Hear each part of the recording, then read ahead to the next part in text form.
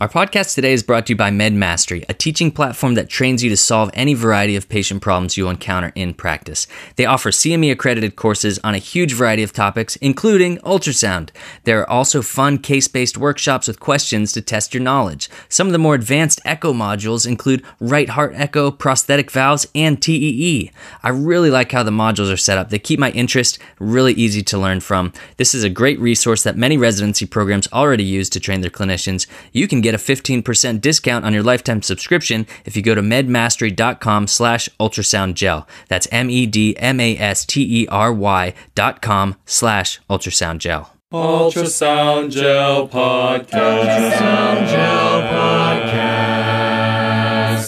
Hello and welcome back to the Ultrasound Gel Podcast. This is a special edition podcast, and that means we have a very special guest. Today we are joined with Larry Istrail, MD. This is an incredible guy. He's a physician, an internist, certified in point-of-care ultrasound, but also an entrepreneur and an author. And we are here today to talk about his book, which is titled The POCUS Manifesto, Expanding the Limits of Our Physical Exam with Point-of-Care Ultrasound. I'm joined by my lovely co-host, Cray Bolger, and we are here to pick Larry's brain about this recent endeavor and this awesome publication. Now, right off the bat, I want to say, Larry isn't paying us to do this. This is not an advertisement. We haven't gotten any free copies of the book or anything. We have simply admired his work and thought it would be excellent to discuss with the greater POCUS community because it's important stuff that he's putting out there. So, Larry, welcome to the podcast. Cray, great to see you.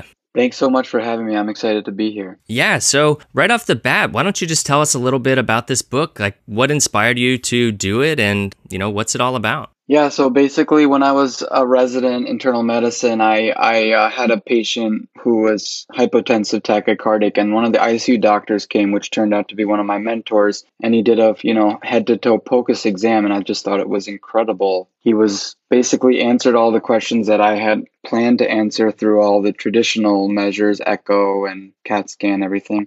And so that's kind of how I got interested in POCUS, and then I started learning myself. Then I went through the CHEST and Society of Hospital Medicine certification program and got certified. So, I was getting better and better at it, more experienced, and I'm working now primarily in the cardiac step-down unit at our hospital. So it's a lot of patients with congestive heart failure, post-heart attack care. And, I would use POCUS and I'd be able to see the pulmonary edema, see if the patient had reduced EF, see the JVD dilated and see the IVC, things like that, as opposed to just inferring it from sounds or skin changes, And so I kind of started to feel like there was almost like a language barrier, like I had somehow had an experience where I could go to the future and see what diagnostic medicine is. And then I got transported back and I'm like, this is so cool, you guys.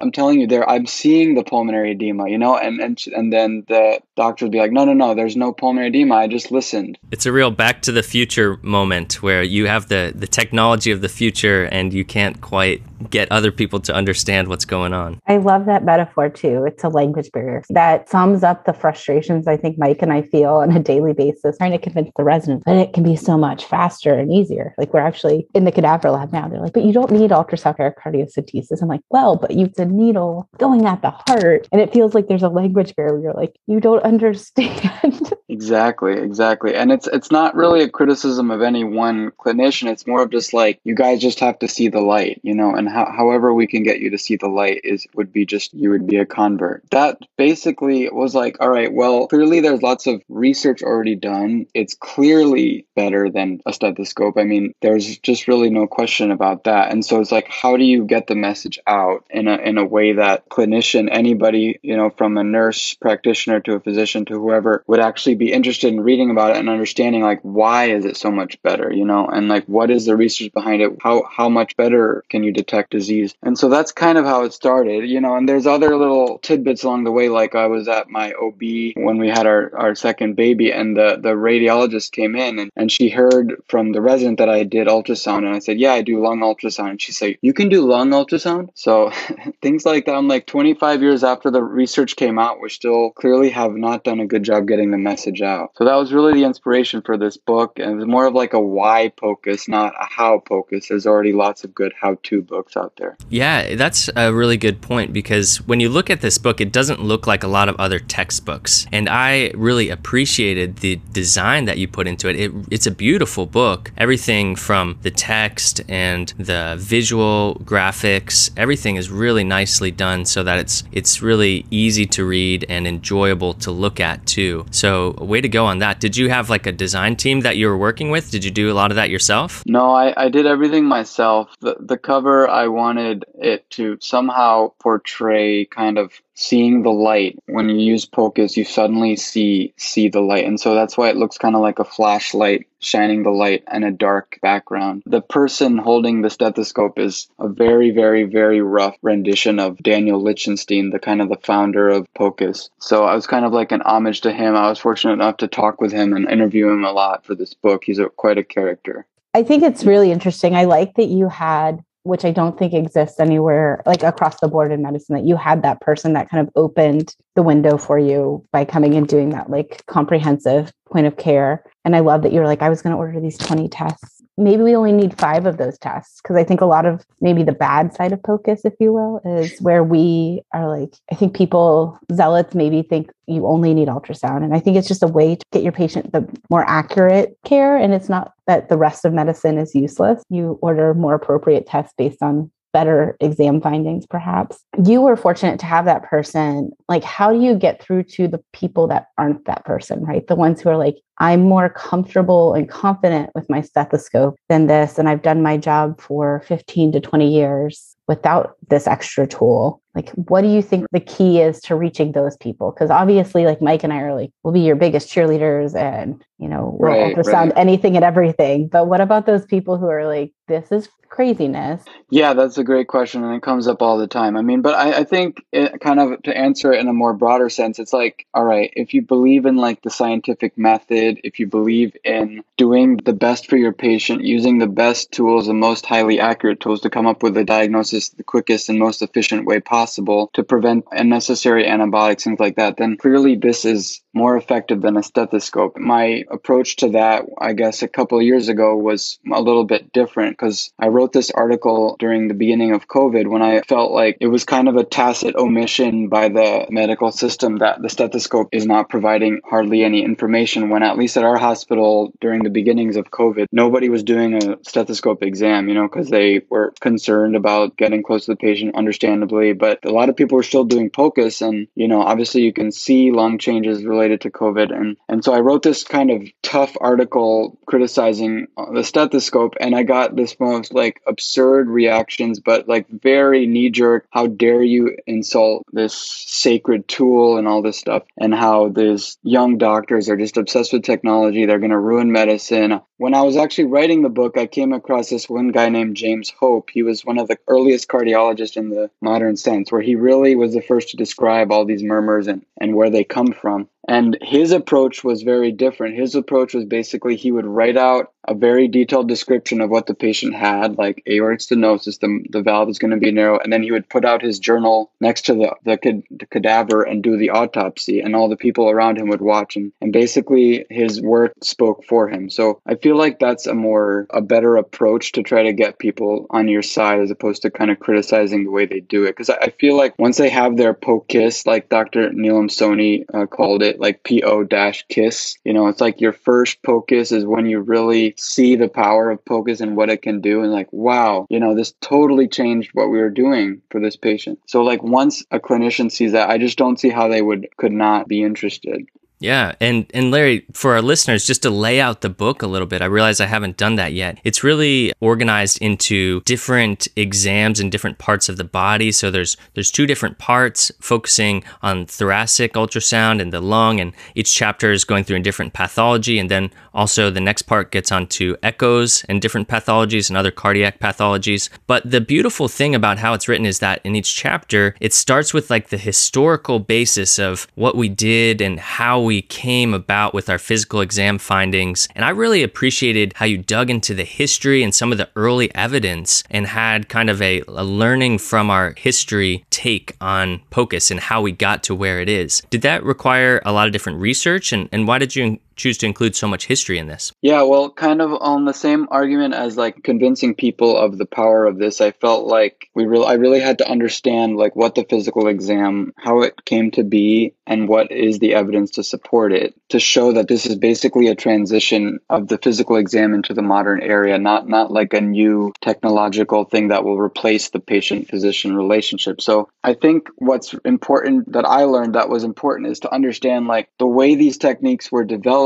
was by Laennec, among others, 200 years ago. And basically what they did was they just waited till patients were about to die, essentially, listened to their lungs on their deathbed. And then once the patient died, then they would do an autopsy. But what that resulted in was physical exam findings that tend to be specific, but not sensitive. You're detecting very, very end stage severe disease that manifest with very obvious crackles or murmurs, so that if you hear those things, you can be like, yeah, it might be a diagnostic of a disease, but if you don't hear them, you really can't say much. And that's kind of the theme of all the physical exam findings that, whether you're listening for murmurs, crackles, things like that, it's like the sensitivity is horrible. If you take an objective look at these numbers, like it would not pass any sort of muster of any intervention nowadays, like 20% sensitive. I mean, that I think was really important to understand exactly what the limitations are. And that's not to say it's useless. I mean, I think for certain conditions, the stethoscope can still be useful, but to see like how much better POCUS is for pulmonary edema or many other things is really helpful, I think.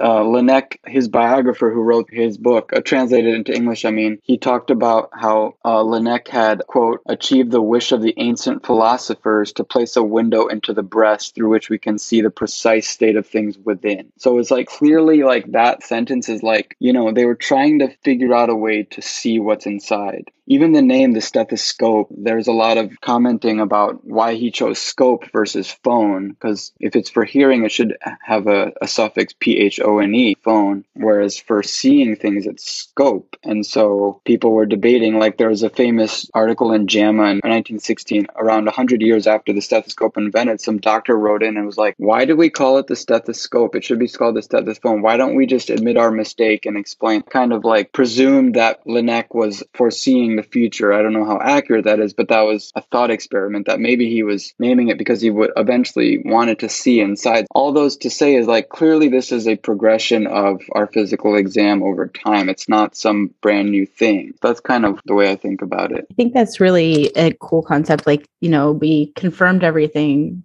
a long time ago by autopsy, and now thinking of that in like modern day medicine, and not that we've evolved chronologically that far from then, but physically we've evolved in our practice a lot since then. Obviously, if we only confirm things by autopsy now, like wouldn't fly so much with the general public. As you're kind of mentioning the vision of the stethoscope to see inside the body, I think ultrasound really gives you that, I don't want to say an autopsy, but a live look, and gives you a dynamic ability to assess, right? You can't go down for a CAT scan every 30 minutes. And I think one thing that's really important, and as you're kind of saying and convincing the naysayers, is just focusing on the evidence and focusing on the outcomes. Where do you think, like if you had to prognosticate about ultrasound, like how far along are we to this global acceptance and to having it really have the support of evidence-based medicine in the grand scheme of things? Like, do you think we're still in the early kind of rise of that curve, or do you think we're kind of hitting our apex and hopefully hitting that tipping point where everybody hops on the boat? Right.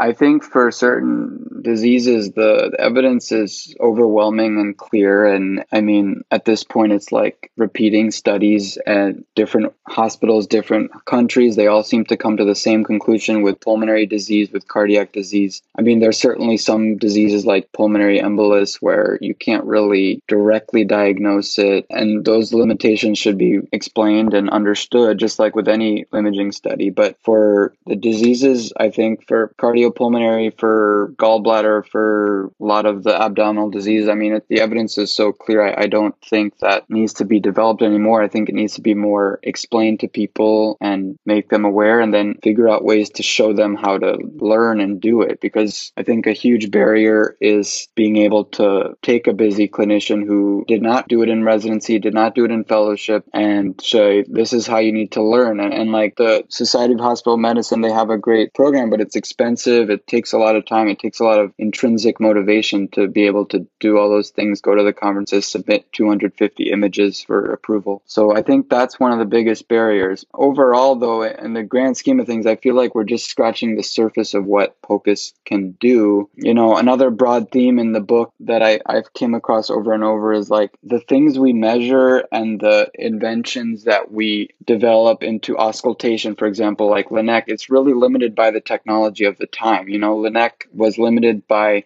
no electronics, and all he had was sound, and he figured out to make a tube to listen. And so like all of his findings are basically limited by the fact that it's using a tube. And so now that we're in the POCUS era, we have ultrasound. I feel like we need to reevaluate everything. Like, what does it even mean to do a physical exam? What does it mean to do an inspection of skin? I mean, if you go to the doctor and you have a bald head and he looks at your skin on your head and he sees a black spot, I mean, that's like a screening test in some regards, right? You're like looking at the skin. Why don't we, like, what is the evidence to just look inside in a healthy person at their lungs, at their heart? So these are questions I feel like need to be answered and studied now that we have this new technology. All right, well, we're going to cut it off there for part one. We were having so much fun talking to Larry that it ended up being a pretty long discussion, so stay tuned for part two, which will be out in a few weeks. And hold on tight because there's a lot of good stuff left. Until then, my friends, we will talk to you later. More pressure, more gel, more pressure, more gel, more Ultrasound Gel Podcast. pressure, more gel.